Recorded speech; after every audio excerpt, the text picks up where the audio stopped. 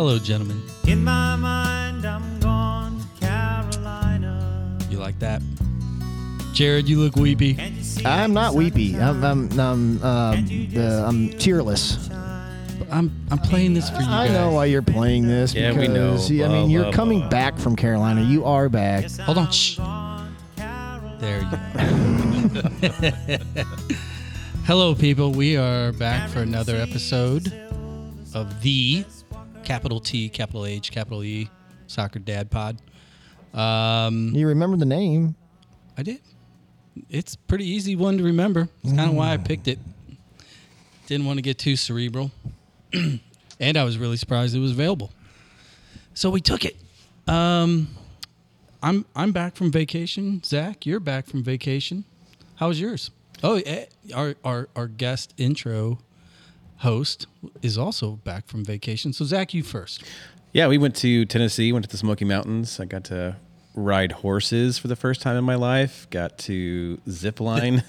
The four-legged version. Yeah, and got a little ink while we were there. How scared were you on the zip lining? You were Zip lining was you weren't scared? Not at all. Wait. Grady was. Wait. Ink. Yeah, we're going back to the ink. Yeah, let's.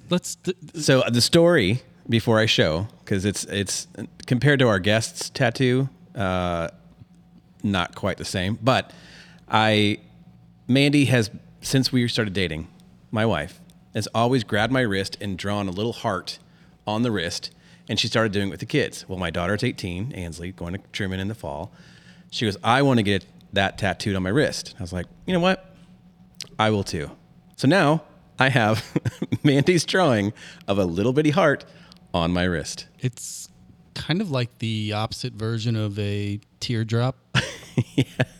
Yes. Prison tat. That is not. Yeah. A prison So I've got tat. my biker jacket is on order.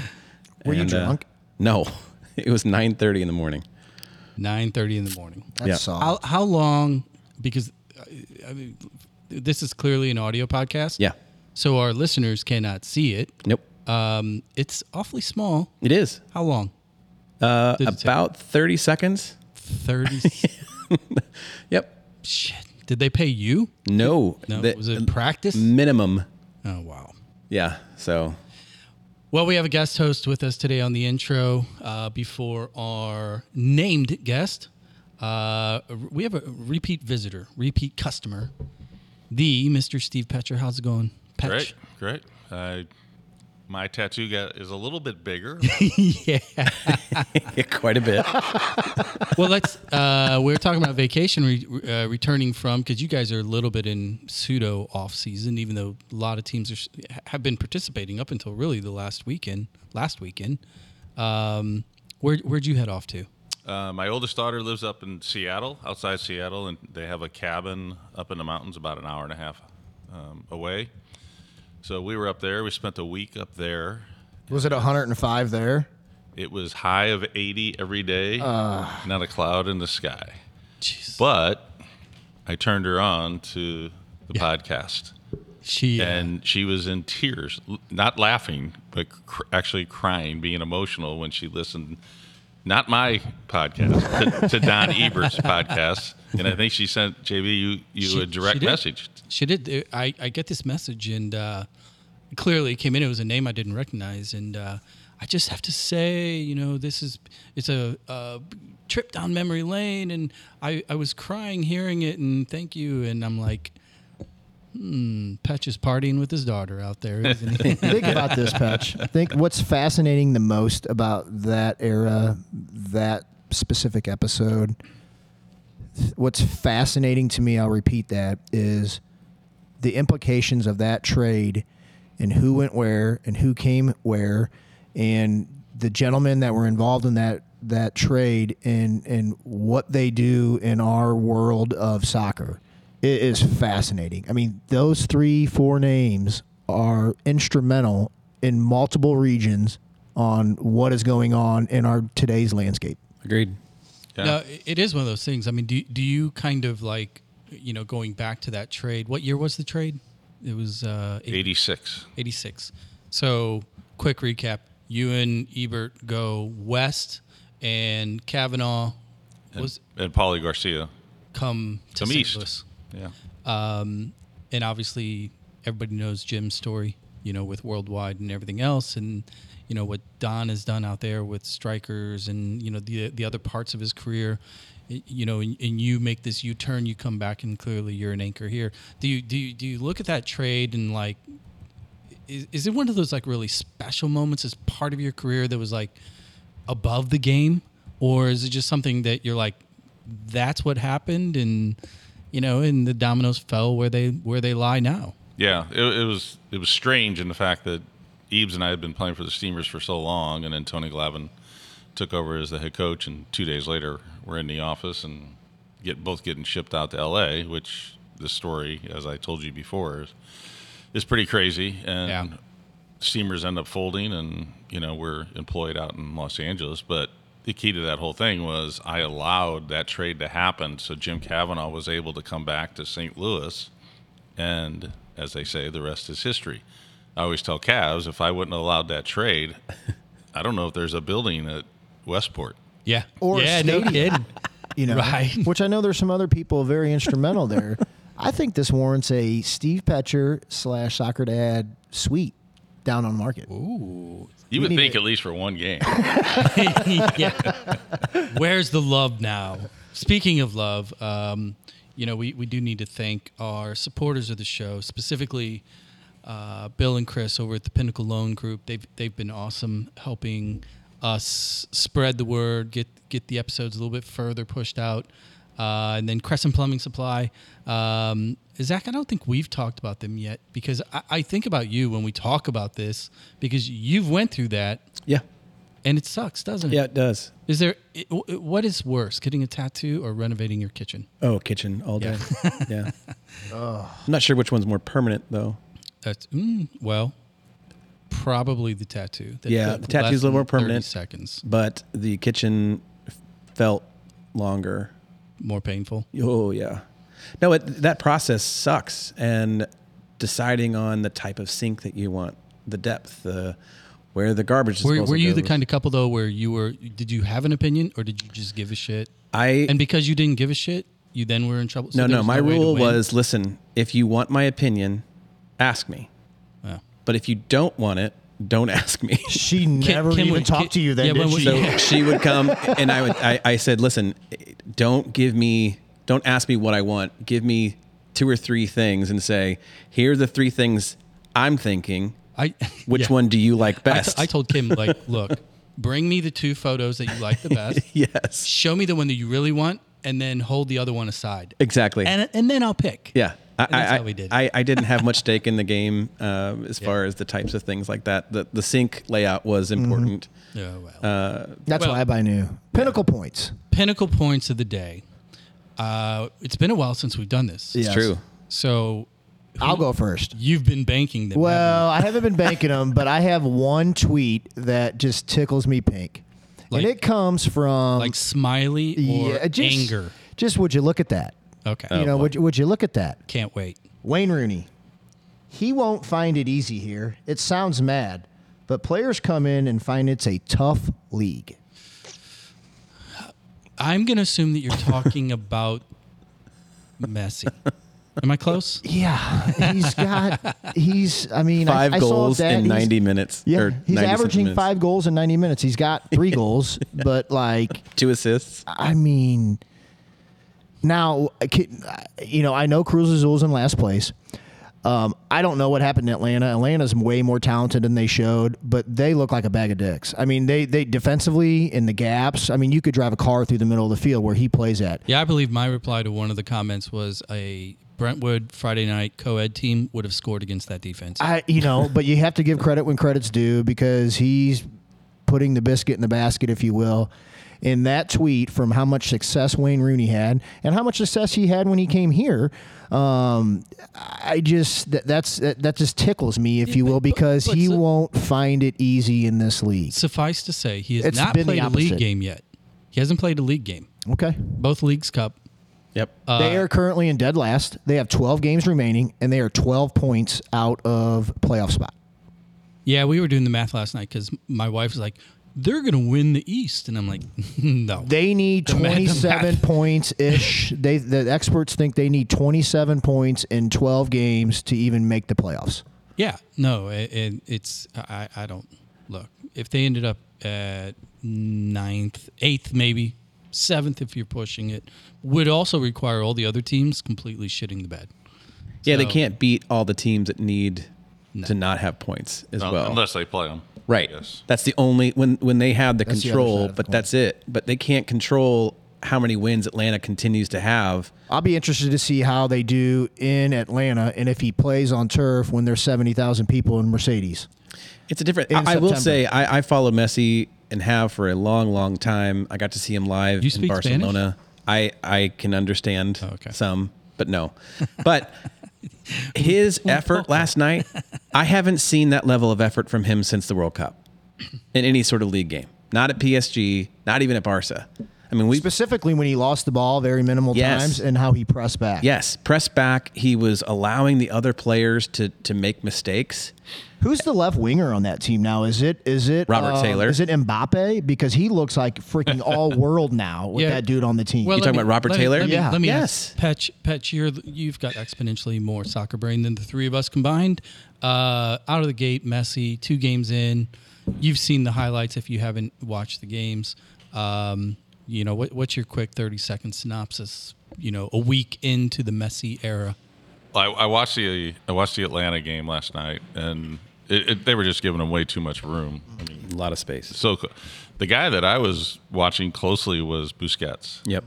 Not a ton of energy. No. But always in the right place and just gives out unbelievable passes. Yes. Messi last night, the give and go that he did to himself off the post. I mean, who pulled that off?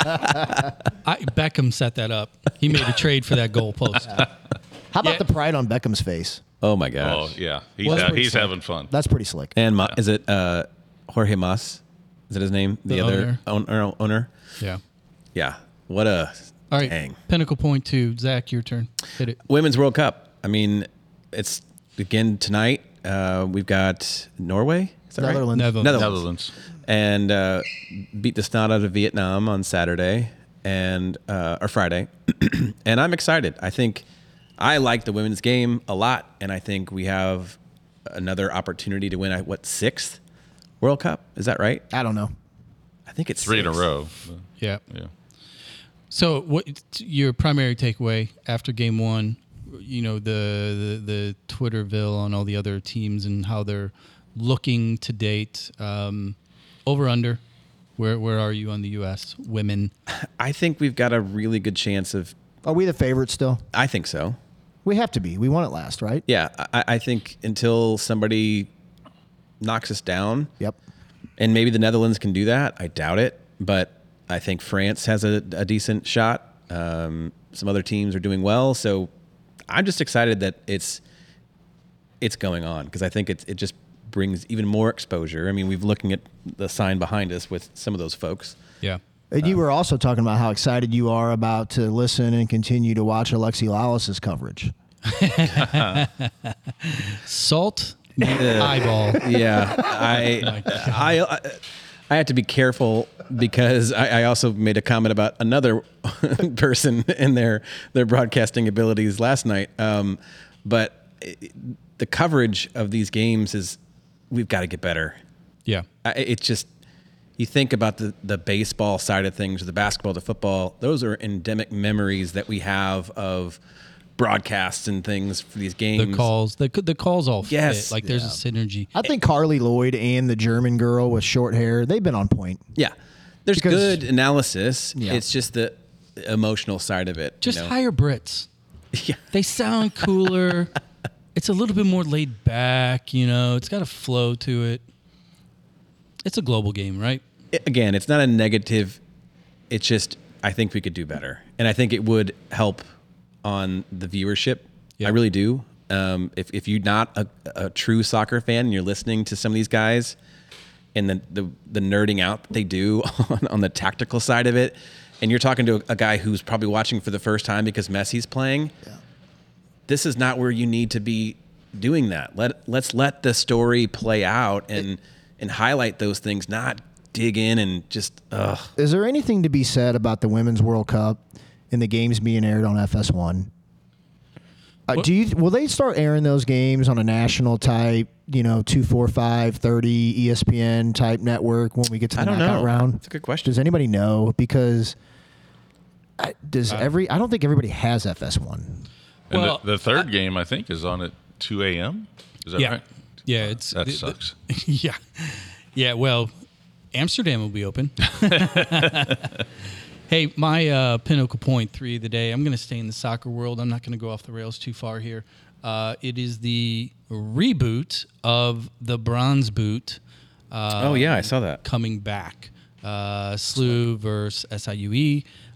And they will be having that fine match down at City Park. Both men and women's. Women's first. Right? Yeah, back to back, right? Same night. That'll be a good night. For anybody that really wants to be involved in St. Louis soccer and really wants to go out and celebrate it, you're going to get about 5 hours, probably 3 to 5 hours of gameplay in between. That'll be a good night. Well, I think for me, the reason I brought it up is it seems as if kind of this centrifuge of effect that the City SC, the stadium, really just the overall popularity of the game, and frankly now with the team and the facility and kind of all this attention, I think a lot of people are realizing that these older stories, these older rivalries, etc., they're part of the reason why that all exists now. So the fact that they're bringing that game back and doing it there, I think it's one of those full circle moments that it's going to be awesome. I think it'll be one of those things, and Patch, let me know what you think. When we go to city games, it is a who's who, right? When you walk around, you see literally generations of ex-teammates to coaches to kids that you've worked with, and on and on and on. That game that night probably is going to be a multiplier effect because everybody is going to be from those programs for the most part. Oh yeah, for sure. Because it's like City; it's a neutral situation. But I'm going to actually probably come full circle personally because I saw them play each other down at Busch Stadium. Mm-hmm. I don't know. Right. Remember how long ago that was? Maybe Joey might be able to tell us. But yeah, that was a long time ago. But I don't know. Are you guys going to be still standing in that little corner? 100. That's Okay. it. Yep. All right. Just making sure. Did you not buy seats or? So I was We have 'em. I was informed by my accountant that I'm making season ticket payments for a seat that I have, but I think it's on the other end of the stadium. Well, we talked about this. Our seats are in 204. And that's a sit-down section. You're right above me because I'm in 104. And Ours are 110. most people sit in that section. I'm 149. Yeah. Great seats. Yeah, I love them, but I like to be up and about. Same here. I mean, and I like to shake hands and Yep. say hi to my pals and check out new tattoos. But logistically too. I mean, we've stood in every corner of the space. If you go to the northeast corner, that is closer to where my seats are, 110 down by the Hellcat. Yeah. It's cool because you got the bar down there, and there's a little bit of a vibe going on because you're very, very close to the supporter section. But it's not a good place to stand. There's no breeze. No breeze. It's also law enforcement corner. Because that's more enclosed, isn't it? With the bar there. With the bar right there. So the thing about the 100 corner is I think it's the most wide open. It is the most wide open. Because on the southwest corner, you've got the stairs, and you've got Dewey's Pizza and all that. It's all congested right there. And usually Godet's down that way, so I try not to. And then the northwest corner has more stairs and some other stuff going on there, too. Yeah, a lot of popo in that corner, too. Yeah. But you get Jason Glover in that corner you're standing in. So Yes. Yeah, he does come by, yeah. He's that's a toss-up. I know. It's one of those things. You make sacrifices for the majority of the game. So you know the name of the game. Do you have a point? You have anything you want to bring up today? Your own pinnacle point of the day? What do you want to gripe about? And it doesn't even have to be about soccer. Well, no, it'll be about soccer. Based on the podcast that I've been listening to lately, my point would be that I think it would be great to get a panel together and have some club people and some high school coaches. Ooh. I love boys and girls together on this, and let's toss it around. Well, so Monday night, we are going to JJ Twiggs. Who all is on that panel? It's Mickler, Cavane, Gavain, St. Dom. Who's the guy from St. Dom? Keller, is Villa, I think. I think so. And there's one other. Yeah, so it's a high school. Oh, so you want me just to pop in? Oh, you should. You should. And I know all those guys. Yeah. No. I think it is a subject that everybody has an opinion on in this town for a myriad of reasons. And I think the hard part for the high school coaches in particular, the ones that continue to debate me daily, is that I'm cognizant it's a different landscape. When we grew up, there was no academy. You had it didn't matter how good you were. There was no choice. You had no choice. Mm-hmm. We live in a world of choice now. So I think that as this topic continues to evolve, I think it'd be critical to have academy participants in particular on, because there's a lot of misunderstanding as to what the goals are. And a big part of it is also defining pathway. Because that always seems to be... Well, and there's also so much more nuance to it, too. It's not... I think when we talk about it at the academy level, I do believe we are focused primarily on D1 pathway. Or above. Or above, right? There's a whole other section of college sports that we don't really get into too much, which is the community college route, the D3, NAIA, D2, those other aspects that maybe there's enough wiggle room within the conversation to carve out a discussion around high school and how that plays in. But we don't go there usually. We're usually talking about academy to D1 or to the pro path. Well, I think a big part of it is also so much of this is, yes, we've had academies now for roughly 10 plus years, 12 years, give or take, right? The expansion of MLS Next in particular, and then on the girls' side, which is something that we don't know anything about, we being the three of us in particular, the GA side, it's all evolving. It's undeniable. Here's my closing point on that topic, because there's going to be plenty of episodes that are going to cover this. I think the thing that nobody can deny that's going to be honest with themselves is the quality of the players that are coming out of these academy systems, whether it's an MLS affiliate or an SLSG, et cetera, or strikers, right? It's never been greater. The quality of the players right now, we're kind of in a sweet spot. So now what do we do next with it? And what does it really mean? And where does high school come into play? There's plenty of things to chew on. And did you bite your lip? Mm-hmm. Yeah. All right. I got a tooth mark in my lip too. Oh yeah, he was a little upset. He missed that episode. You're going to be there Monday, right? Oh, I'll be there. You're there for the pizza, aren't you? Mm-hmm. Yep. Well, I'll come for that. For sure. All right. Here's what we're gonna roll out here real quick. Patch, thanks for joining us for the intro, and thank you for the next guest tonight too, which we'll get to in the next episode. So, fellas, we are going to roll out real quick, and we'll be right back with our guest. Can't you see the sunshine? Can't you just feel the moonshine? Yo, Jared here. Remember the pool pandemic of 2021? I was infected. I needed my own oversized oasis in Wentzville. I needed a simple solution to pay for it. So I reached out to my favorite undefeated CBC freshman standouts, Bill and Chris at The Pinnacle Loans. Long story short, I have my pool. It's a flipping hammer. The loan process with those guys was so simple. Even I did it. Now, every time I get in my pool to drink ice cold beer, I can thank the team over at thepinnacleloans.com. That's thepinnacleloans.com. 20-0 as freshmen? Really? Crescent Plumbing Supply helps save marriages. Really. As families grow, kitchen and bath needs change rapidly. Designing and choosing the right fixtures takes way more skill than just scrolling Pinterest.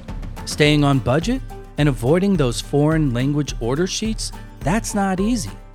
Lucky for you, the local team at Crescent Plumbing Supply, they are experts. They can help you ditch the baby's tub for a teenage shower, and upsize that kitchen sink for all those tumblers, rosé glasses, and sports water bottles.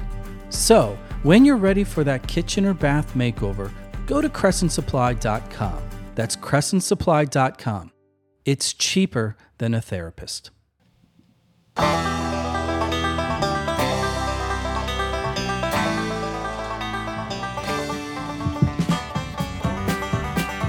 We're back. Snowman, how are your vocal cords? My vocal cords are fine. Here we go. I'm a little worried about Fred now. What do you say, Jared? I'm liking it. He's been Liking this one? Zach? Barking and screaming. Sure. I think he turned into a stalk of bananas. Come back. Guess? What's What do you Some think? of You it. like it? You liking this guess? Mississippi. Well, it's okay. Another Kojak with a Kodak. This place crawls Jared, what am I back. Where playing? the hell are you? Is this Smoking Your Bandit? This would be Eastbound. And down. And down. Loaded up and trucking. Playing it for you, Jared. How would you like to be the dude that handcuffs a lady? Because how many times have you seen this movie? A lot. A lot? Like A lot. more than 5? Yeah. Zach carries my hat. Is that the reason you got into shipping? No. No. It's because I thought I was going to play soccer the rest of my life, and that didn't quite work out, so that's where I landed. Here you go. There it is, right there. There's your boy. All right, we are back. Quick break. Got some refills. We're rolling in here. This is gonna be a lot of fun. We have one of those names in the St. Louis soccer landscape that is just a known commodity. Has had a tremendous career both as a player and as a coach, and continues to coach. Started off up north, played a little bit, like so many people that we've had on the show, right? North, from the north side. Played at Normandy, played at SLU University, part of a couple national championship teams, was an All-American, played pro, got into the coaching game early, fast, quick, hit it hard at SLU University, and is now, and has been for a while, current coach at Washington University. We have Mr. Joe Clarke. Also, owner of a law degree. Oh. That's pretty fancy. So you're saying we should keep his number? Yes. That's even more expensive than playing soccer. Joe, thank you for joining us. You're welcome. It's Great to be here. You think so. Just wait. Well, yeah, I'm aware of that. He's been warned. So the most important question that we've had on the docket here, and actually I'm going to turn it over to you, Zach, and this stems from our guest a couple of episodes back. Mm-hmm. We're going to jump to probably early on at your Wash U days.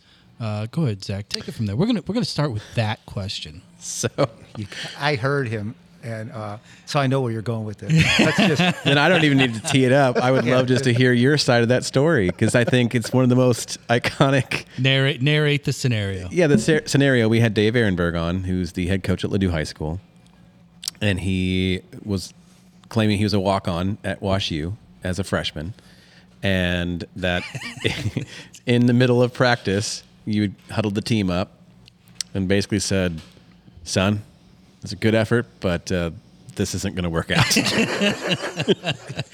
Pick up your cleats and." Don't remember it at all, but I'm sure it's true. So it wasn't I guess it wasn't my finest moment. Well, let me flip the script, because all of the people, and we know a lot of your players, and are very good friends with some of these guys. By all accounts, you are a player's coach. Your reputation is just out of this world, and people that played for you for years in this city at the different places you've been. I don't know anybody that has a shitty thing to say about you, and that's really cool. Yeah, because Dave even said, he did it nicely. Yeah, and he said, I have no ill will towards Coach Clarke. He said he probably doesn't even remember doing this. Okay, well, first of all, I listened to this thing. I'd have my son play for Dave. After listening to him and the effort that he puts in and how much he cares about those guys, and I thought, now why would I have done that? And I hesitate to explain if I did it. Well, I'm sure I did it, but the likely reason I would have done it. And I'm not sure this applies to Dave at all, so I hope this isn't throwing him under the bus unfairly. that wouldn't be the way that I normally let somebody go. Nobody likes letting people go. There are two different scenarios where I'll let a guy go right in the middle of a practice. One of them is on the fitness test. So I know I did this one at SLU. So the deal was, guys, come on in, do 2 miles in 12 minutes. There was a player who was trying out for the team. He knew what the standard was, and he ran his 2 miles in 18 minutes. Okay. And afterwards, when he came over, and I said, okay, this isn't going to go. I don't think this is going to work. So there was no reason now for him to continue at the practice because I knew I wasn't going to keep him, and there's a chance he's going to get hurt. And if he gets hurt, now my school's responsible for any of those injuries. So related to that is I've always been cautious about practice and players getting hurt, and especially with trialists. So if there's a guy at practice, and I'm not going to say that this is where Dave fit or anything, but if there is a guy at practice and he is making what I consider to be dangerous tackles, sliding from behind, he's trying to impress, but there's an outside chance I'm going to lose the best player on our team in this practice, I will end practice for that guy and tell him, okay, I don't think this is going to work. So let's assume it's somewhere in the middle. And Dave... Well, I'm not going to say that that's where Dave fit at all, because I have no clue what happened with that. Well, it obviously didn't deter him. He went on and has had a good career at LSU and still speaks very highly of you, and obviously has created quite the conversation that's lingered now for almost 3 weeks on the topic of high school, academy, path to college, those kinds of things. And so JB takes a lot of the heat on social media for us. I believe it would be all of it. Most of it, yeah. But I would love to get into that I'll topic. tag in. Yeah, go. No, I'll tag in for the heat taking. No. Yeah. Our PR firm specifically said no to Jared. Let's do this. Let's go ahead and throw a curveball and let's get back to the beginning. As I mentioned in the roll-in here, you're a North County guy. You played at SLU. Let's talk about those early days, because you were kind of part of the what many consider the golden era at SLU University with the players that were coming out at that time. Talk about your experience personally. Your senior year of high school, playing up north. You came out of the CYC ranks up to Normandy. You were at another school, I believe. I was at McBride, and it closed down. And so then it took you to Normandy your last 2 years, or just my senior year? Just senior year. And it was good. I only went there 1 year because I would have flunked out. Really? Well, because I had to study hard at McBride, and then I went to Normandy, and I carried all my notes around on one sheet of paper in my back pocket. A little easy. Are you saying it was easy? Well, I'm saying that my dad had passed away a few years prior to that, 3 or 4 years. My whole neighborhood was like that. Everybody had lost their dad, and we were out of control. And so if he was at home now, I would have had a big notebook. Yeah. My mom did a great job. Don't get me wrong. There was 6 of us. But my dad would have just kicked the hell out of me for some of the stuff I did. So tell us about the transition from what it sounds like a little bit of a wild time for you, your senior year. You're probably playing local ball, etc. How does that transition look for you? What did it look like for you going to the SLU University and having an opportunity to play at that program during those years? Because it was a steep. It was a very steep bench. So you were clearly turning heads, competing at the highest level. What did that transition look like for you from Normandy to SLU? Well, I played on really good club teams. I played for my cousin, Dave Berwin, and all kinds of great players played for Dave. And I started playing for him when I was a freshman in high school. He told me, you need to spend an hour a day with the ball. He told everybody that. So every day I spent an hour a day with the ball in front of the house. Everybody did just what you were told to do. And that was besides practice. This was what you did. And so I was playing at a good level. There was only under 19 then. There wasn't under 16 and all that. So I don't think there's a McGuire Cup any longer, but the national championship under 19 was that. So when I was, 14, my freshman year, I was playing under 19 tournament. We lost in the semifinals. And so I was always playing up. And with St. Louis U, you just kind of waited for the call. There was some other schools that were showing interest in me. Harry had told me after a game he refereed, we played Vianney, and he just pulled me aside after the game my junior year, and he said, I'll be getting back in touch.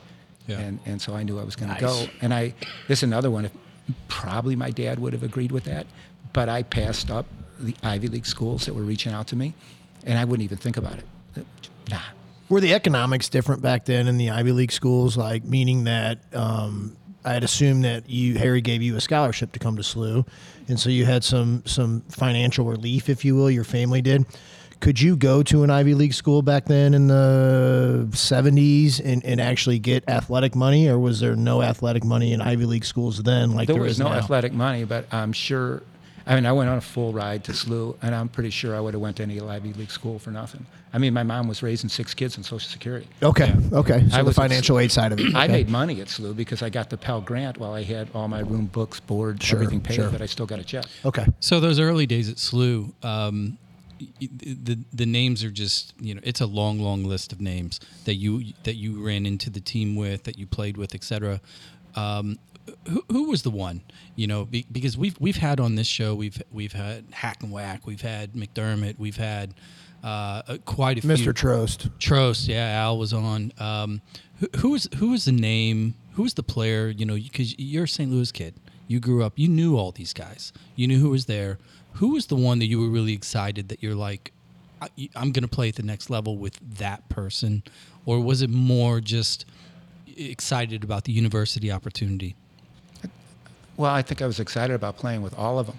I think when I was there in my freshman year, a player who's passed away, Bobby O'Leary, I would go on in the midfield and be playing next to Bobby, and then he would just say, okay, joke, every goal kick, whatever it was. He says, let's get on these guys. We're going to just dominate. Let's take over this game in the middle of the field.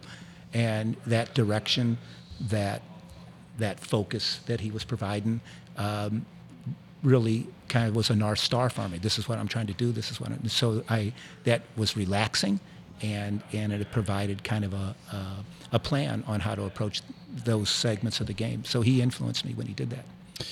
So let's kind of like make this next transition, because you were part of 2 national championships, correct? Yeah. And then you guys made it to the semifinals and the final in the third year. You had a great senior year. NASL is in full gear, ripping, and you get the opportunity. You're offered that pro contract. Knowing that you mentioned that your dad had passed away when you were younger, your mom was raising 6 kids on their own.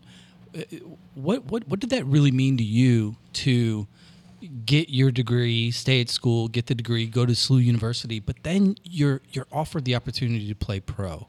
Was there like a little bit more to it, or were you a little more excited because of your pathway, or was it again another one of those like, hey, this is the next step, this is what I want?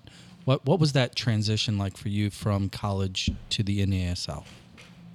Well, I do think in my mind it was the next step, the transition.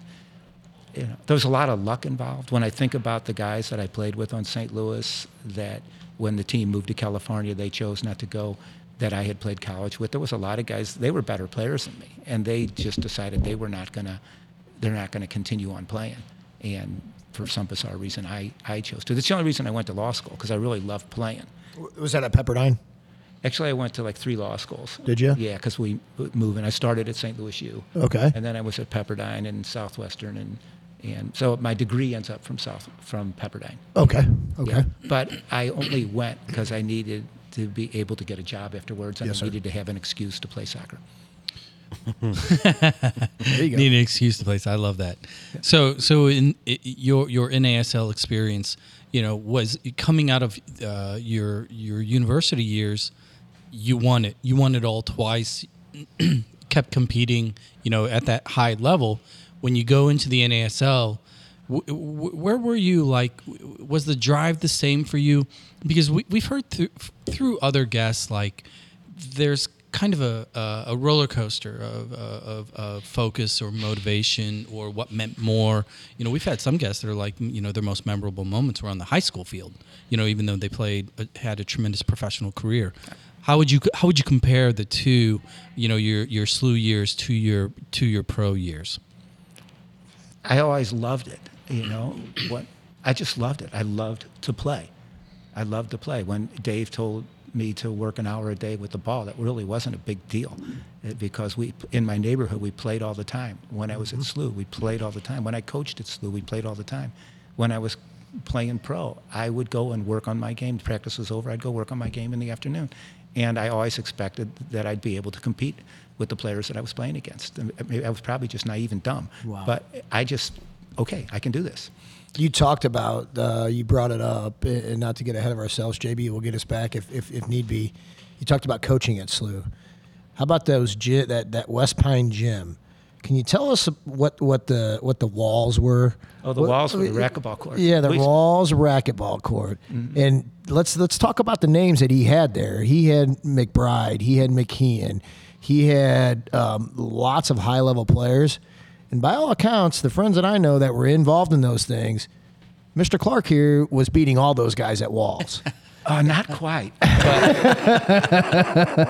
Tell us what the walls were. Okay, we would play games to 100. But first, in order to be able to play in the spring season, they had to be able to get 150 walls. So they had 5 starts, 1 touch, 5 starts, 2 touch, 5 starts, 3 touch, and I would give them 1 mulligan. And they needed 150 total. So you'd kick it. It was only with your shoelaces. That was just your insteps. Off the wall, off the wall, off the wall, off the wall. If it 2 touch, off the wall control, off the wall control, off the wall control. It couldn't hit any other part of your body. It couldn't hit any other part of your foot. It couldn't hit the floor. It couldn't hit the wall. Any other wall couldn't hit the ceiling. So the rules were really tight on what it could do. So like I remember those when we have to do 15. One time Tim Strange said to me, "Can I just start 3 touch?" I said, "Yeah." So he needed to get his 150, and I was in there with him. He started 3 touch. He stayed in about double the size of these 2 tables, and he did 150 straight walls, 150 in a row. He hit pop, boom, boom. The ball probably never went more than 6 inches above his knee. Pop, boom, boom, pop, boom, boom. 150 in a row, put it down and walked out. Yeah. Nice, no, I wasn't going to beat him. You weren't going to beat him? No, but by all accounts, you beat a lot of the guys later on in life, namely Jeremy Moore, because I know he is you're a mentor of his, and he speaks very highly of you. Back to that West Pine days, the 3v3 days. I mean, you guys would be getting ready. You guys would be highly ranked, and you'd be going to play SMU the weekend, and you guys would be like, I need to get ready. And you'd be like, well, we're going to get ready. And these guys would be, well, I want to play 3v3. And then, you at your age, they were like, well, we got you. You're on our team. And you'd be like, okay, let's play 3v3. And hour and a half later, you guys still be playing 3v3 on those West Pine gyms. All the time. Yeah, nonstop, all the time. Are those fond memories? Greatest job on the planet. It was awesome. Yeah, that gym was great. Go ahead, JB. What I really liked is I would walk into the West Pine gym. It might be like 9 o'clock in the morning. And I'd hear somebody going, fuck. And I'd walk straight up there. And I remember once it was Richie Bright. And I said, did everything just turn totally black to you? Were you so mad that you just blacked out? He said, yeah, these doggone things, That would happen all the time. That's so great. Yeah. Well, so during those years, you mentioned one of the names in particular that popped up that you said first was Brian McBride. Talk about, as a coach, because this is a recurring theme that we've had on the show, and that is kind of player evaluation or style or strategy that you would look for in a player that you wanted on your team, et cetera. And there's an iteration of it that we typically ask for more the youth level, and that is, excuse me, that it factor when you see a player. Like out here at the club, a number of the individuals that we spoke with talk about, there are things you can't define. It's not technical, it's not tactical, it's just this special movement or body language or temperament or whatever it is. For you, during those years at SLU, you had a venerable who's who of some of the best players, in our nation at the time. What was it for you? What were you looking for in players that you wanted to come in and be part of the program that you were building? You know, at such a a valued institution. What was most important to you in the players that you were bringing in, and who would you say really manifested that it for you as a player under your guidance? Well, that's a really good question. At first, you mentioned Brian McBride. I think a blind man could have seen that he was good. You know. Yeah, it was the vertical. The first thing I look for is brains. There's a lot more to the game than that, but brains, I think fitness kind of is the foundation, which is underneath everything that's about being a player, but umbrellaing Under the umbrella, including fitness, that overarch is brains. How do you use what you have? There's kids that are really fit or really fast, and they run around like a chicken with their head cut off, or they run off sides all the time. There's guys who've spent hours and hours working with the ball, and you give them the ball when they cross that line, they have their head down all the time, and they can't see anybody.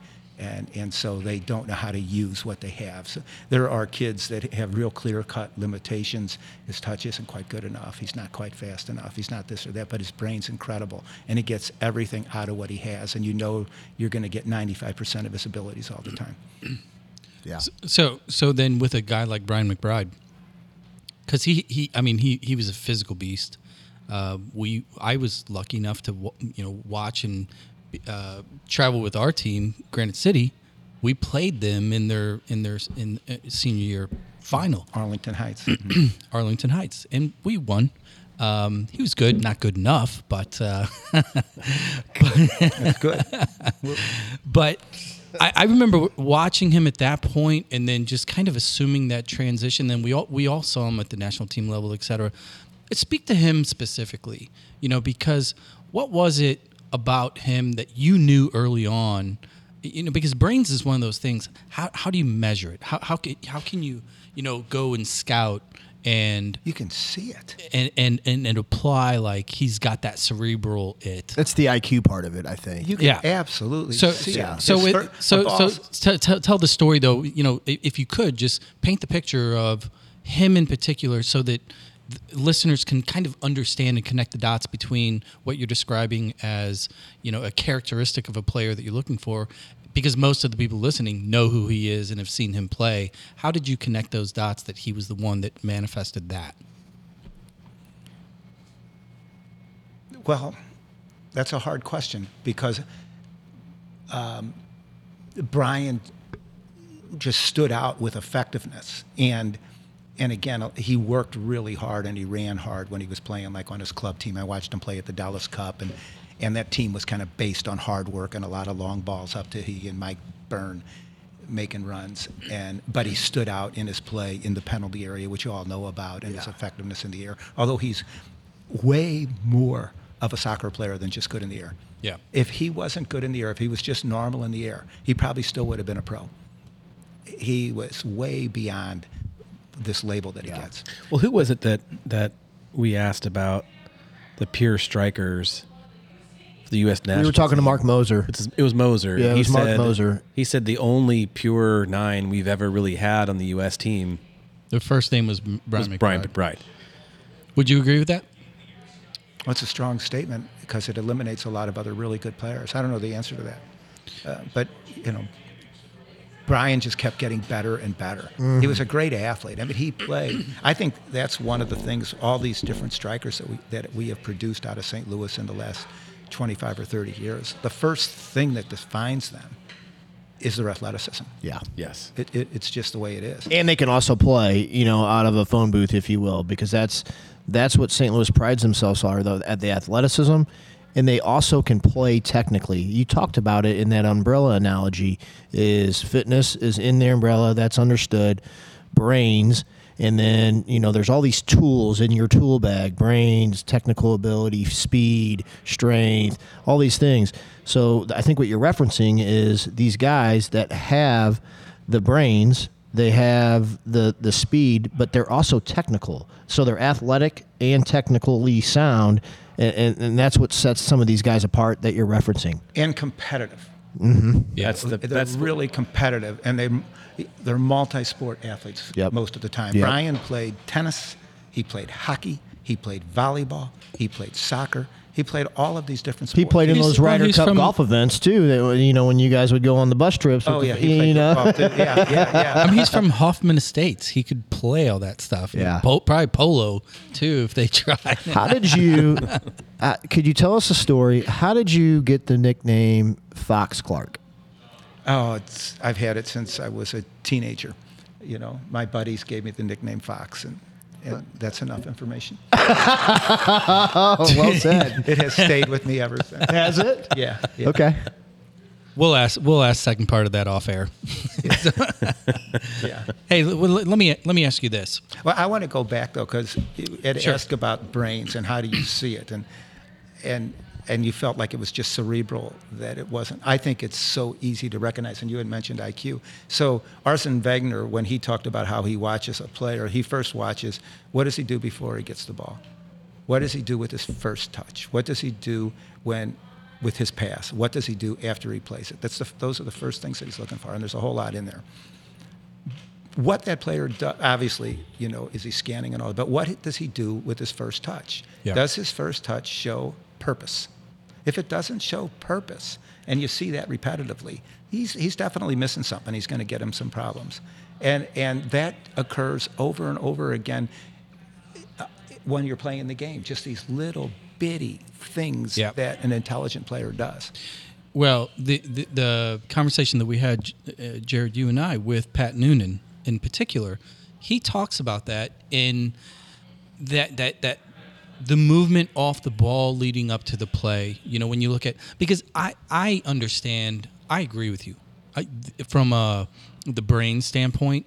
Because we watch so many games. We see our kids' games. We see every other kid's game out here, and we watch games at the highest level all the time, and you can just tell when a player is just moving with ease, is always in the right position, is just kind of flowing in the game, and that's not technical training. That you can tell the difference between somebody that's told, be in this space, when the ball goes here, you be there.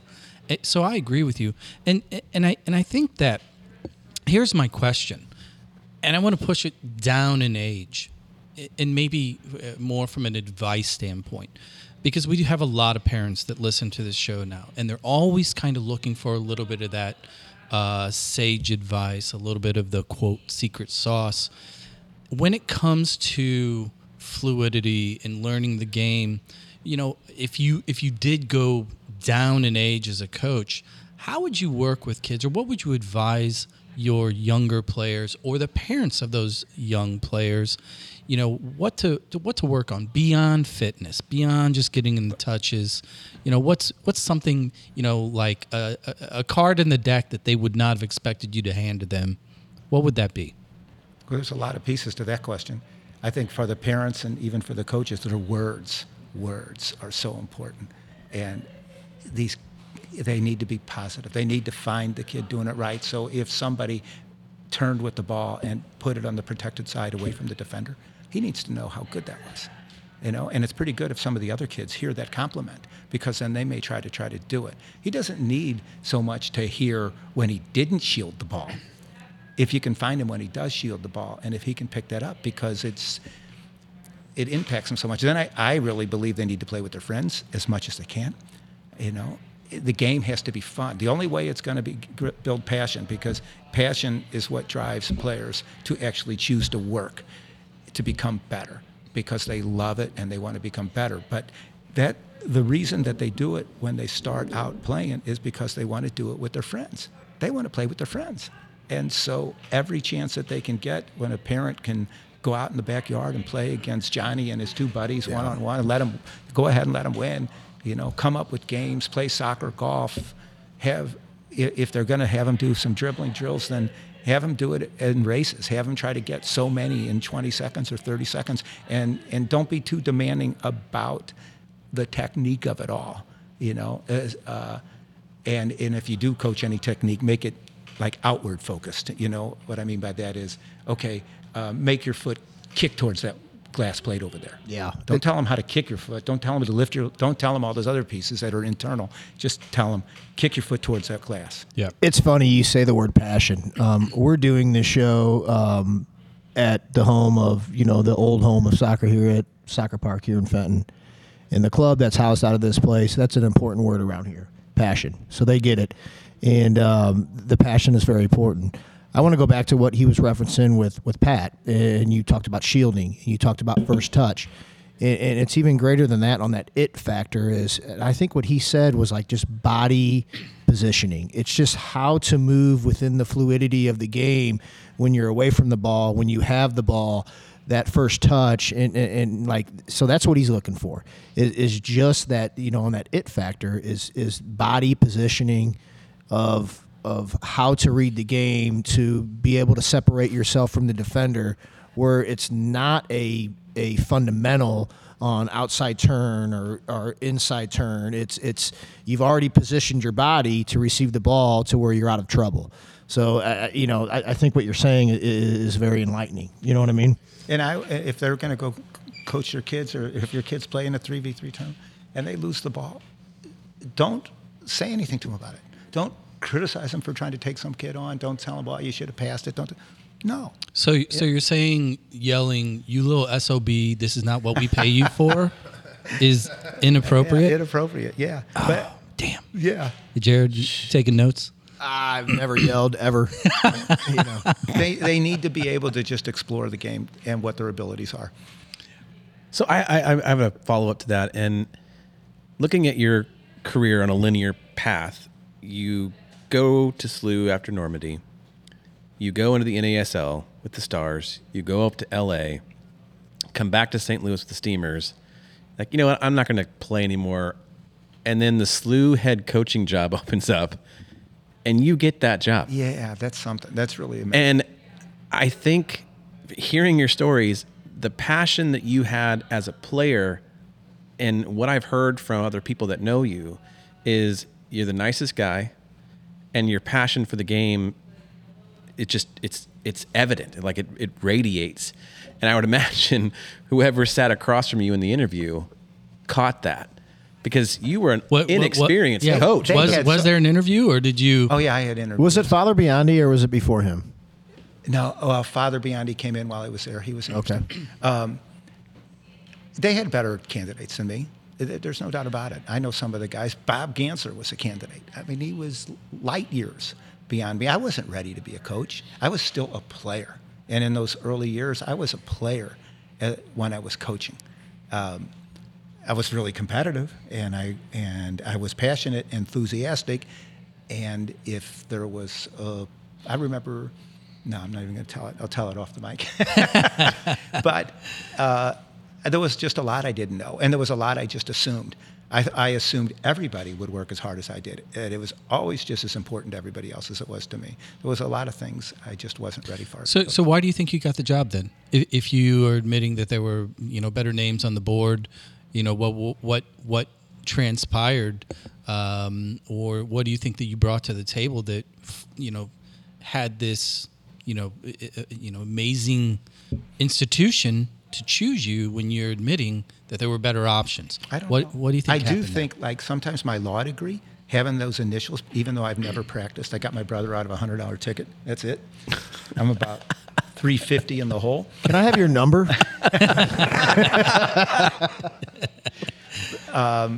Maybe with universities, maybe that kind of fit an image that a university wants to portray. Well, because, realistically, you've had 2 coaching jobs. In 30... I had coached at Harris Stowe while I was in law school and still playing before I was at SLU. And I coached a club team in the off season out at Southern Cal. How much, being a relevant alumni that's had a lot of success in the game and fresh off that said success and having the values you had to help a whole hell of a lot, than bringing in necessarily an outsider in that, like a Gansler. That would have been a great choice. Oh my gosh, that would have been an incredible choice. I love Bob Gansler, and his son played for me when I went to WashU. Dan played for me. Really? Yeah. Well, I tell you what. Here's what we're going to do. We're going to take a quick break. We're going to get some refills. we are going to come back and we're going to ask a little bit of. I'm going to get into the competitive aspect. You know, you were talking about the cerebral standpoint or the skill sets of players, and the one thing you said is you really want them to be competitive, because that is a common topic in the topic du jour of high school and academy and all this other stuff. And I want to get your opinion and your take on where all that comes into play, because there's strong opinions, and I will quote other people and get your take on that, because you've seen it from all levels, and I think it'd be fun. We're just going to keep the debate going. What do you think, Jared? You down with that? Yeah, I'm looking forward to it. Looking forward to it. All right, we'll be right back with Mr. Joe Clarke.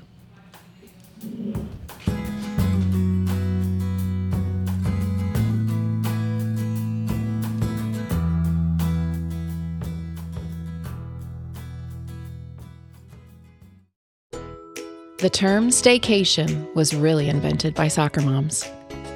Located 1 hour and 7 minutes from the Arch, the Music Box Chalet at Innsbruck is a hidden gem. Buried in 3 acres of private woods, the Music Box has a master suite for just you, a loft and second bath for them, and a vinyl collection to meet your every mood. The full-size kitchen will easily accommodate 3 to 12 bottles of rosé, while the huge fire pit seating area will keep the big kids busy. Golf, fishing, kayaking, pickleball, or simply reading a book with Mother Nature, all at your fingertips. Visit either VRBO or Airbnb to find the Music Box Chalet.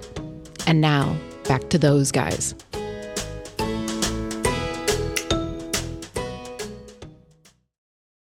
There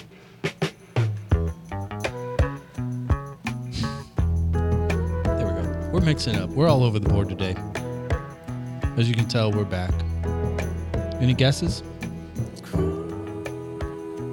No guesses? Staring, blank stares? I want to guess. I don't either, but it does sound like a song from the movie Duets with Gwyneth Paltrow and Huey Lewis. Yes, the song they did a cover of that song. Huey Lewis and they did. Gwyneth Paltrow were father and daughter, and they did this song. That's horrible. Yeah, You guys are impressive. This is the original. Yeah. Well, Joe, my mom was a cosmetologist, and her passion was music. So growing up, you know, we didn't have a laundry room. We had a beauty salon. There was a dryer chair. In Granite City, right? Yep. I wasn't going to say it, but Patch is the one busting on me. But there was a record player. Got to do a shot. That's a good idea. Granite City was mentioned. Every time we say it. It would definitely be a different show. What about... I'm going to have to sleep here. Yeah. Well, what we could do is it would be a shot of whiskey if I mention Granite City, and it would be a shot of Malort if you mention St. Dom. We would do one shot. Oh. Okay. It'd be sober if we mentioned my high school. Where's that? Exactly. All right, Joe. Well, who was their artist? Smokey Robinson. Smokey Robinson. Okay. Motown. That was the point. Like my mom was a little bit older, and she was a huge Motown fan. And Motown, Don Ho, and Elvis. Don Ho. Wow. Oh, that was horrible. Yeah, it's not. That was bad. But my dad was significantly younger. He was more Eagles. Was she more Elvis before he got famous, like in Memphis, or was he like post acting Elvis? Yeah, she's a true baby boomer. She was post-war baby, so she grew up. So Sun Records, Elvis. Yes, Yeah, early. Okay, that makes sense. That's the because she Elvis that I would graduated from like. high school in '64. My dad graduated in '70, so he was the hippie rocker, and she was the British invasion / all that. All right. Okay. And Joe's like, we got that covered. This is a waste of my time. All right, moving on. I want to bring something up because we've talked to Shep Messing, we've had Don Ebert on, we've had quite a few other folks in the NASL, and before we get into what Petch brought up, which is Normandy, which the 1 year you went there was a good time, and he seems to remember that very fondly. But I just think it's so interesting. We had Al Trost on. And now you, Joe, and you guys played against, I mean, there's a picture of you in the St. Louis Soccer Hall of Fame with you and George Best. I covered him 3 times. That's insane. And you're sitting here now with us. Losers. Altro still, substitute teaches at Parkway. And you guys played against the most iconic players and in the most iconic league prior to the MLS in this country. And you're still so inspiring because it's that approachable, passion and humble. approachable and humble and all those things. Who's the best player you ever played against, or who's the best guy you covered? Was George Best? Because we've had people on here say that George Best might have been the most talented player they ever saw.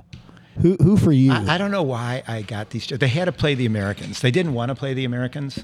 First and foremost, they didn't want to play them. Al was an exception. Usually it would be a goalkeeper and wing backs when you had to have 3 players on. So I was moved from a midfield player to a wing back.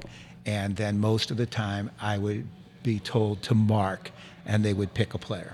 And actually, now that I'm older, it's kind of cool because I got to play against or so-called mark all these incredible guys. So I don't know. I marked Cruyff. I'm going to go back to that. Cruyff. Now that you're older, it's kind of cool. Why was it not cool when you were doing it? Because I didn't get to go play. I mean, George Best and he got traded, so I marked him twice in 1 week, and we're standing at the center circle, and we're just standing next to each other, and he says, "Why don't you go play?" I said, "I really want to go play, but they want me to stand here next to you." And then he just went like.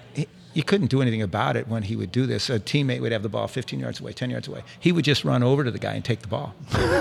Once he did that, you're finished. Oh, yeah. Yeah, you're just finished. So I mean, you were going down this road, Best. Throw some names. Cruyff.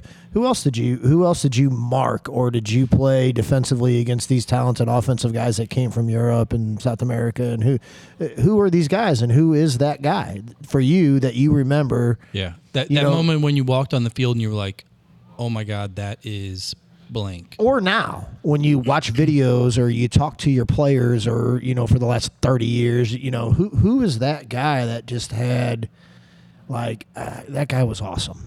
And I know he wasn't a guy I was assigned to mark, but I had to mark him. Well, you remember Roy Wegerle, who played for the U.S. for a while? Well, his older brother was named Steve, and there was a couple years in the North American Soccer League where we moved the off sideline back to the 35. And so there would be these huge gaps because forwards could just stay up at the 35, so then you had to stay there. And we had this, I was playing left back. We had this right back they had brought over from England, and he was a good player. He'd played at Liverpool, and he was always going forward. And so then they would call me back to stay back. If there was 2 strikers, I'd have to stay back. And then Steve Wegerle was playing on the wing. And so we'd go up, we'd get in a cross or whatever. They'd serve it into the goalkeeper. Here comes the counter. He would get it, and they would throw it to Steve Wegerle. And now our team would gradually come back. I would get released. Okay, Joe, go get this guy. He beat me every way known to man. Wow. He just American too. No, South African. South African. Okay. I don't know if he was a citizen as well. But his even Roy Wegerle was really from South Africa, but established citizenship. But we won 3-0. Nice. But I went and knocked myself in the john after the game was over. I didn't want to see anybody. I just locked myself in. Yeah. Wow. Yeah. Wow. So I mentioned before the break that I wanted to get into a little bit of the current debate du jour, and that is, and this is happening across the country with the advancement and the acceleration of academies, MLS Next, etc. And then on the girls' side, you have the GA that is growing in prominence. Simplistically put, the players that are participating in these leagues, they are exclusive to those leagues. It is no longer you play for your club, but in the fall, like here in St. Louis, in the fall, you get to go to your high school team. ECNL allows that. And I want to tie in the comment that you made earlier about the players that had it were always very competitive, right? And that's something that we've heard from other high-level coaches, some of your peers that have said, you finding competitors is a lot harder than you think it would be these days. So what, just 10,000-foot view, where do you feel, or where do you fall on this exclusivity that's really only 10, 12 years of academy livelihood? Do you think it's good for the game? Do you think it's detrimental? Or are you kind of Switzerland in the middle on this thing?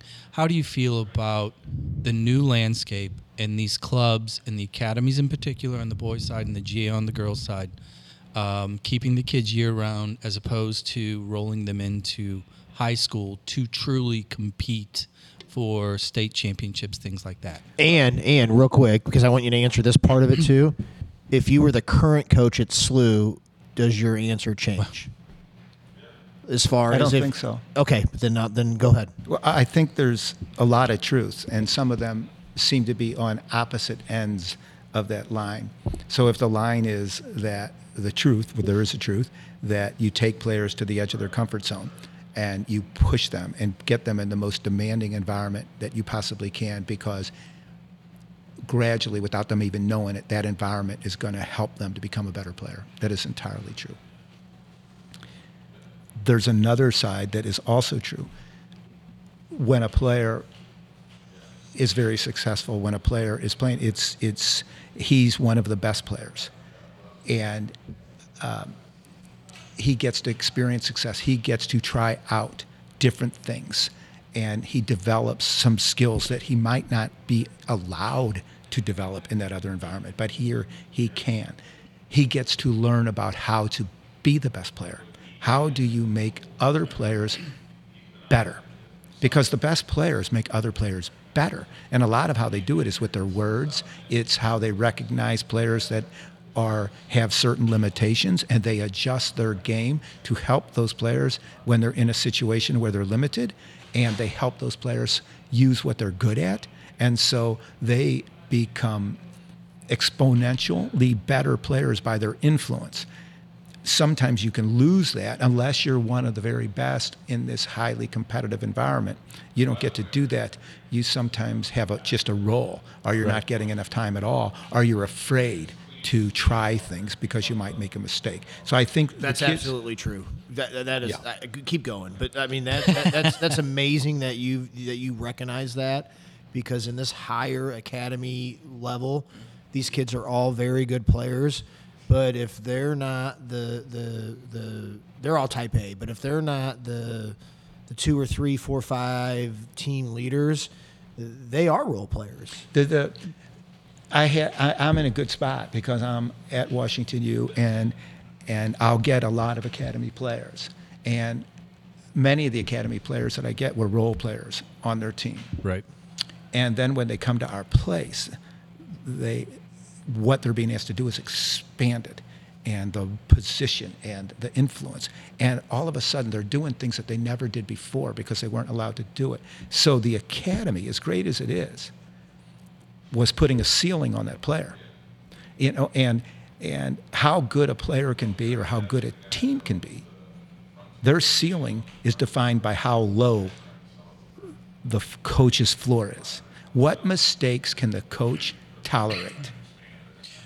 Well, let me ask you specifically about your own recruiting strategy, because so many Division I programs in particular, they tend to be the opposite of what I call the NFL draft model, in which teams are looking at just give me the best on the board, whether we need it or not, we're taking the best players available. In soccer, it's a little bit different, and I'm not going to get in the weeds with transfer portal and international players and all this other stuff.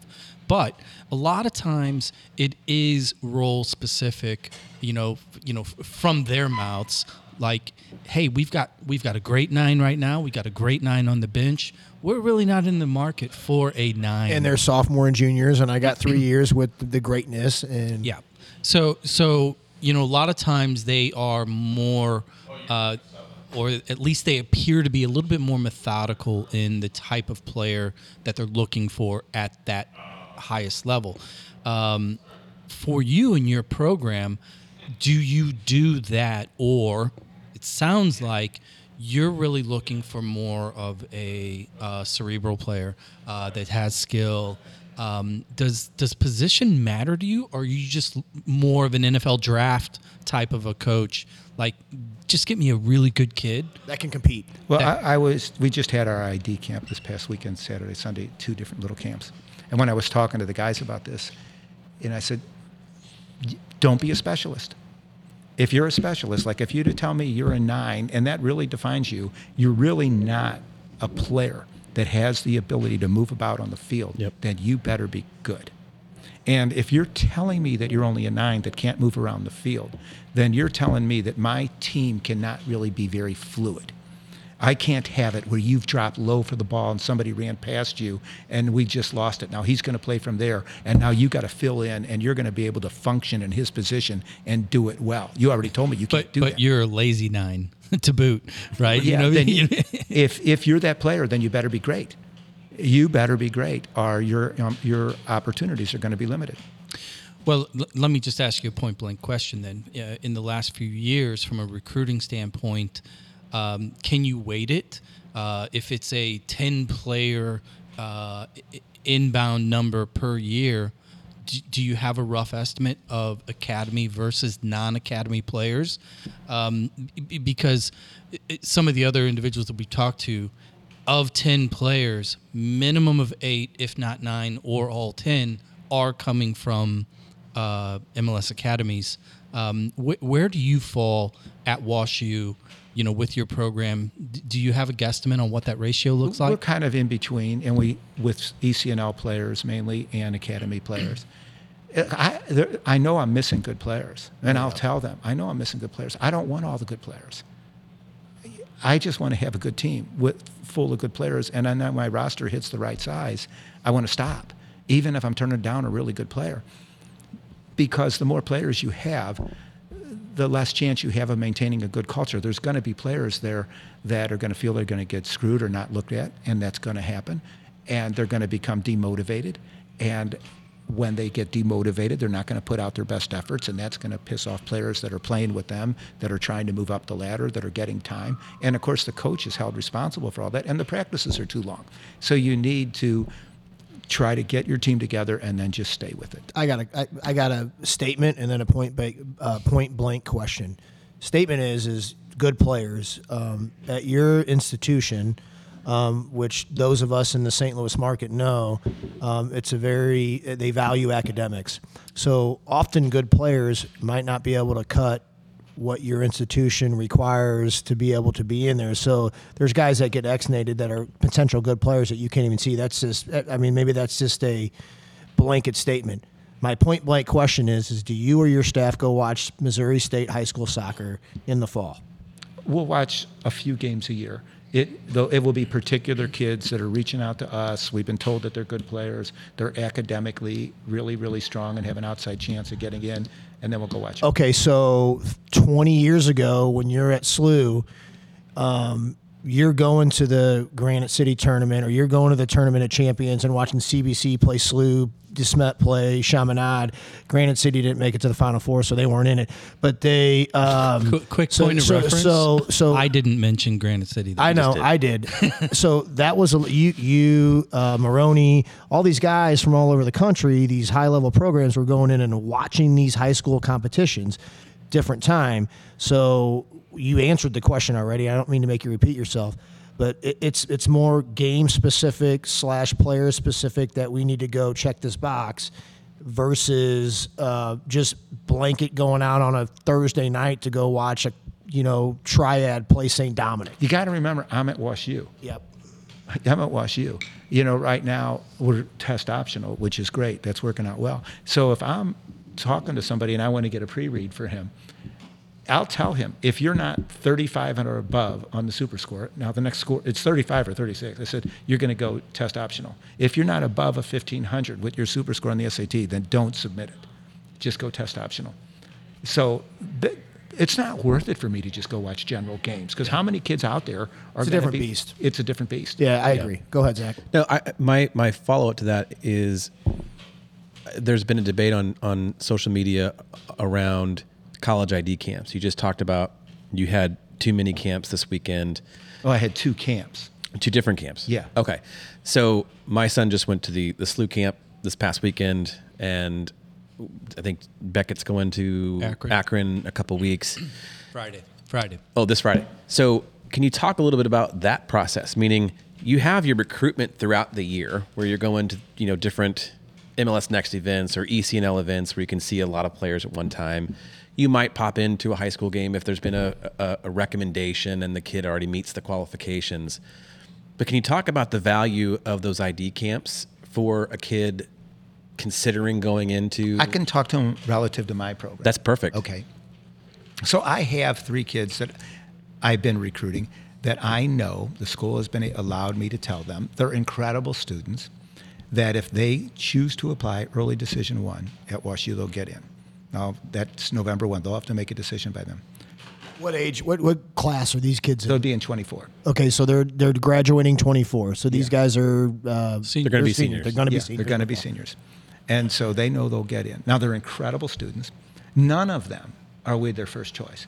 I do that for players that I know when I watch them play, these guys would be impact players on any team I ever coached at WashU. That's their level. Okay, so I'm going to go after those kids. Those kids are all incredible students, and we're on their radar because we're a really good school. And they can play soccer there. But we're not their first choice. We are backup. So they're all hearing from different schools, and at the Ivies particularly and things, because that's where they're interested. But nothing's happening yet for them other than communication. And there's a decent chance that they're only backups for some of the schools that they're talking to. And if they land what they want at the Ivies, then these kids are going to be left holding the bag, And so they might say, yeah, you know what? I'm in your place. I'm applying. I'm going to go. And they've all visited already. Okay, so then how does that tie in with the ID camps? So I've gone to other places and seen a lot of players that I'm interacting with. And I'm asking them to get me more game film. I need to watch them more. I'm not really sure about them, and I do want to watch how large my roster is. Our ID camp is the same thing. So I got to watch guys play. There was 5 or 6 players that I said, okay, send me game film now. I liked what I saw, but it's an ID camp. Right. It's an ID camp. Can I ask you, are they high school or academy players? I think most of them are ECNL. I don't really know if, I'm sure if they're ECNL, they're playing high school too. Right. And, I do know one of them's getting recruited to a couple D1s. They're bringing him in on official visits and things. But I also know that he wants higher academics than those 2 schools, and they're good schools. With that model that you're speaking of, I'm assuming that you just didn't start that this year, so you have a little bit of a history or some metrics to maybe fall back on. If you're talking about those 3 players this year, and if that number is equal in previous years, ballpark me. Are you landing some of those kids? Yeah, I have 30% of them. I have a wide expanse on my roster. Everybody has their best players, right? And they have their players that are pushing up from the bottom, but they might be really good. But the difference sometimes is a little bit larger. Okay. In well said. players. Yeah. Well, let me kind of get to more of a generic question then about surrounding this whole topic, and I'm going to take it to the national team level because of the Women's World Cup is going on currently. The men wrapped up in just before Christmas, and it's the women seem to have figured it out from a national team standpoint. They win. They've won the biggest trophy. Period. Multiple times. The men continue to struggle in spite of what we've all discussed as kind of a new golden age. The quality of the players that we have on the national team, they're good. They are very, very good. They're playing in the top leagues in the world, starting, competing, etc.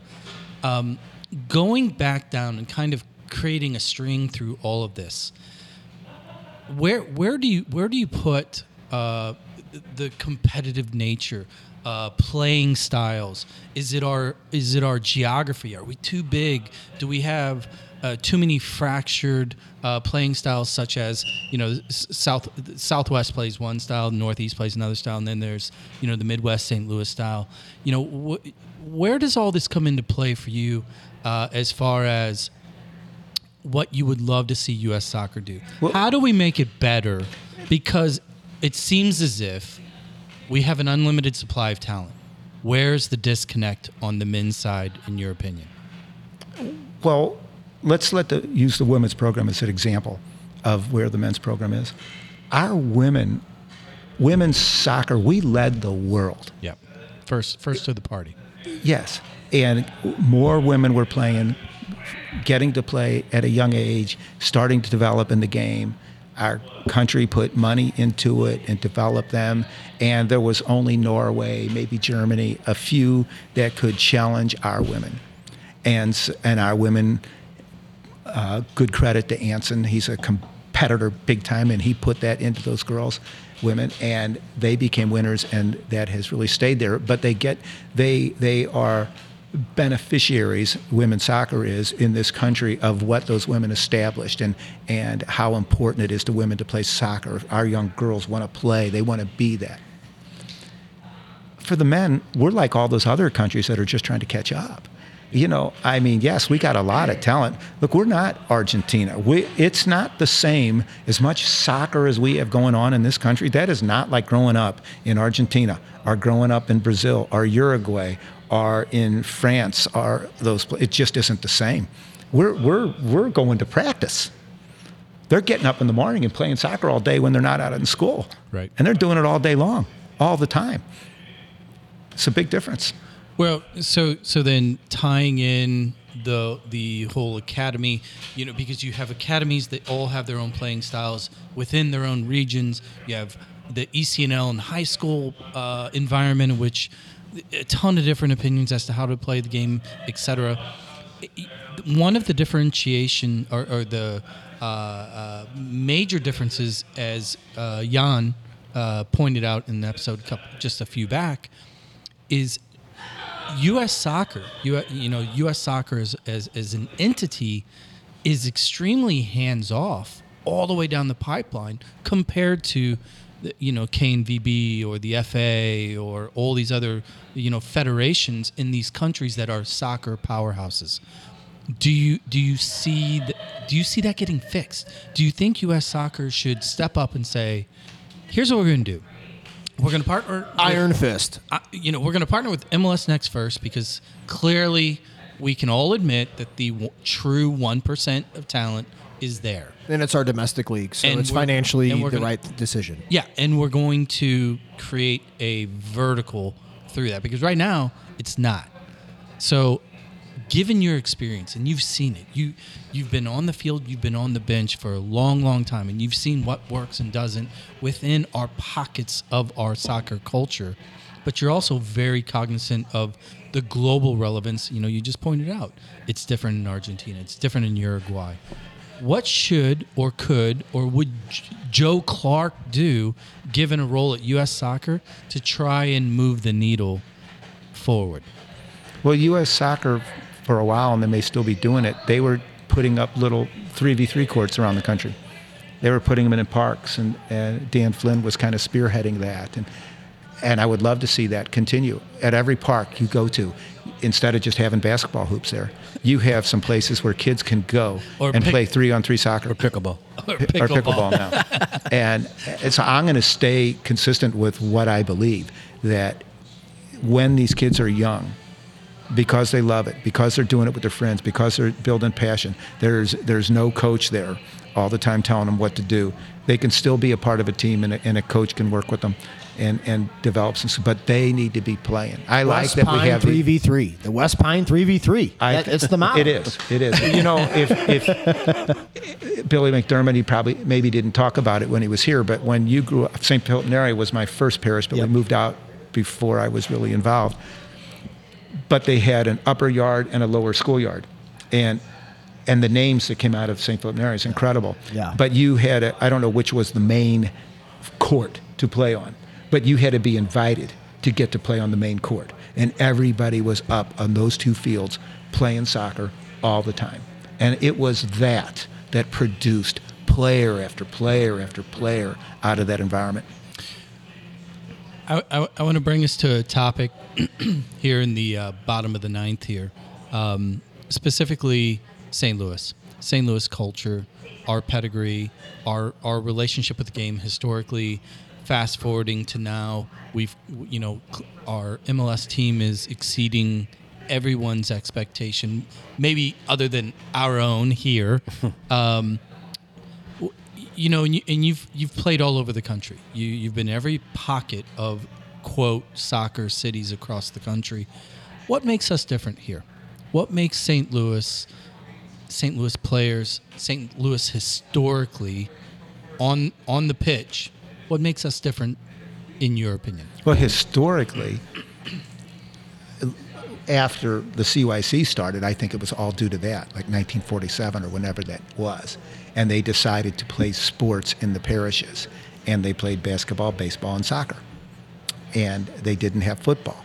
And you played with your friends. And so everybody growing up through school was playing a lot of soccer. And it led to this city after 47, because we were still good before that, but it led to the city being really strong and establishing that history that we all refer back to. I think now we have just a lot of good soccer people that are knowledgeable in the game, that give a lot of time to it. Generations of it, and they're helping to develop players, and we stay very competitive. I don't think we have an edge. I don't think we're producing more players now than they are in other cities. Except for Kansas City. For sure. Yeah. Yes, you heard it here, boys. Yeah. Was that on the bingo card? It was. All I think so. If it's not, it will be. Have you been to a city game? Yeah, I've been to about 4 or 5, yeah. What do you think? It's really exciting. They've done a fantastic... First, I'm really excited about how they've done it professionally with local food and the environment that they've created. I think the owners and who's ever managing that operation has done a sensational job. And then the team being as competitive as it is, the whatever they're called, the players, Berkey, and then Berkey's been, as you guys always talk about, we're winning 2-0 before the game starts. That's all there is to it. Yeah. I mean, is there a better goalie in MLS? No. I tell you what, that goalie at Miami's going to be pretty good soon. Calendar. Wait until they get those 22-year-olds that come up here from Argentina. 22s. They might get a little bit more. Suarez or Alba.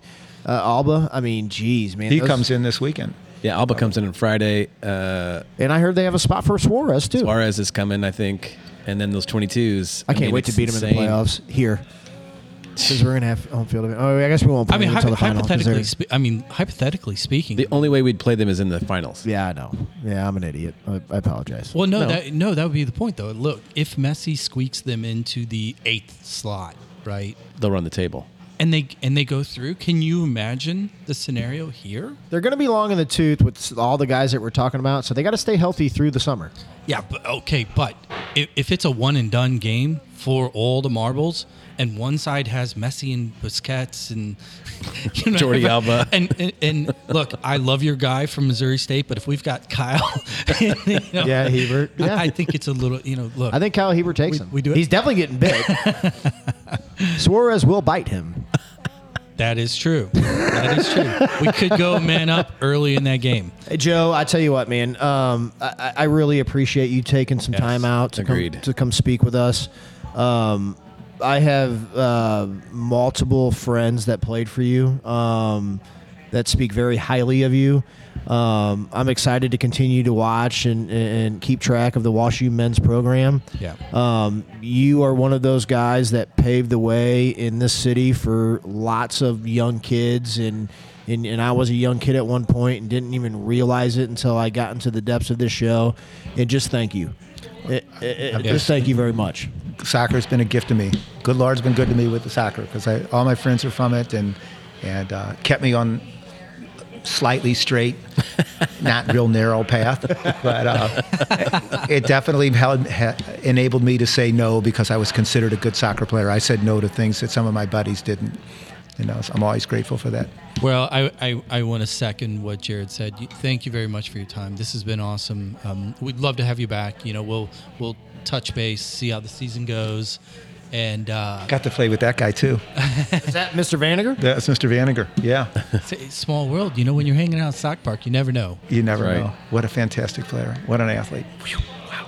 Well, Joe, thank you for your time. Sure. Really appreciate it. Zach, any closing? No, nothing more than what they said, other than just for those that are interested in Wash U, I think learning more about the program, and if we can promote it in any way possible, I think would be great. So, we get good. Thank you. We get some St. Louis players, on it. So yeah, apparently it's a bunch of smarties there too. there's some. I try to be quiet on the road trips. Yeah. So, well, it's been going through my head the whole time here because when I ask you what do you really look for, and you're like, I want smart kids. And I'm thinking to myself, you're at Wash U. Oh, that's a good answer. But it doesn't necessarily transfer to the field. All right. Well, hey, enjoy the rest of your evening. Yeah, we'll keep in touch. Zach, Jared, thank you. Pinnacle Loan and Crescent, we really appreciate all your support. And, give us a follow, give it a share. We'll be back with more episodes. We're going to roll out with a little camp. Until next time. See you.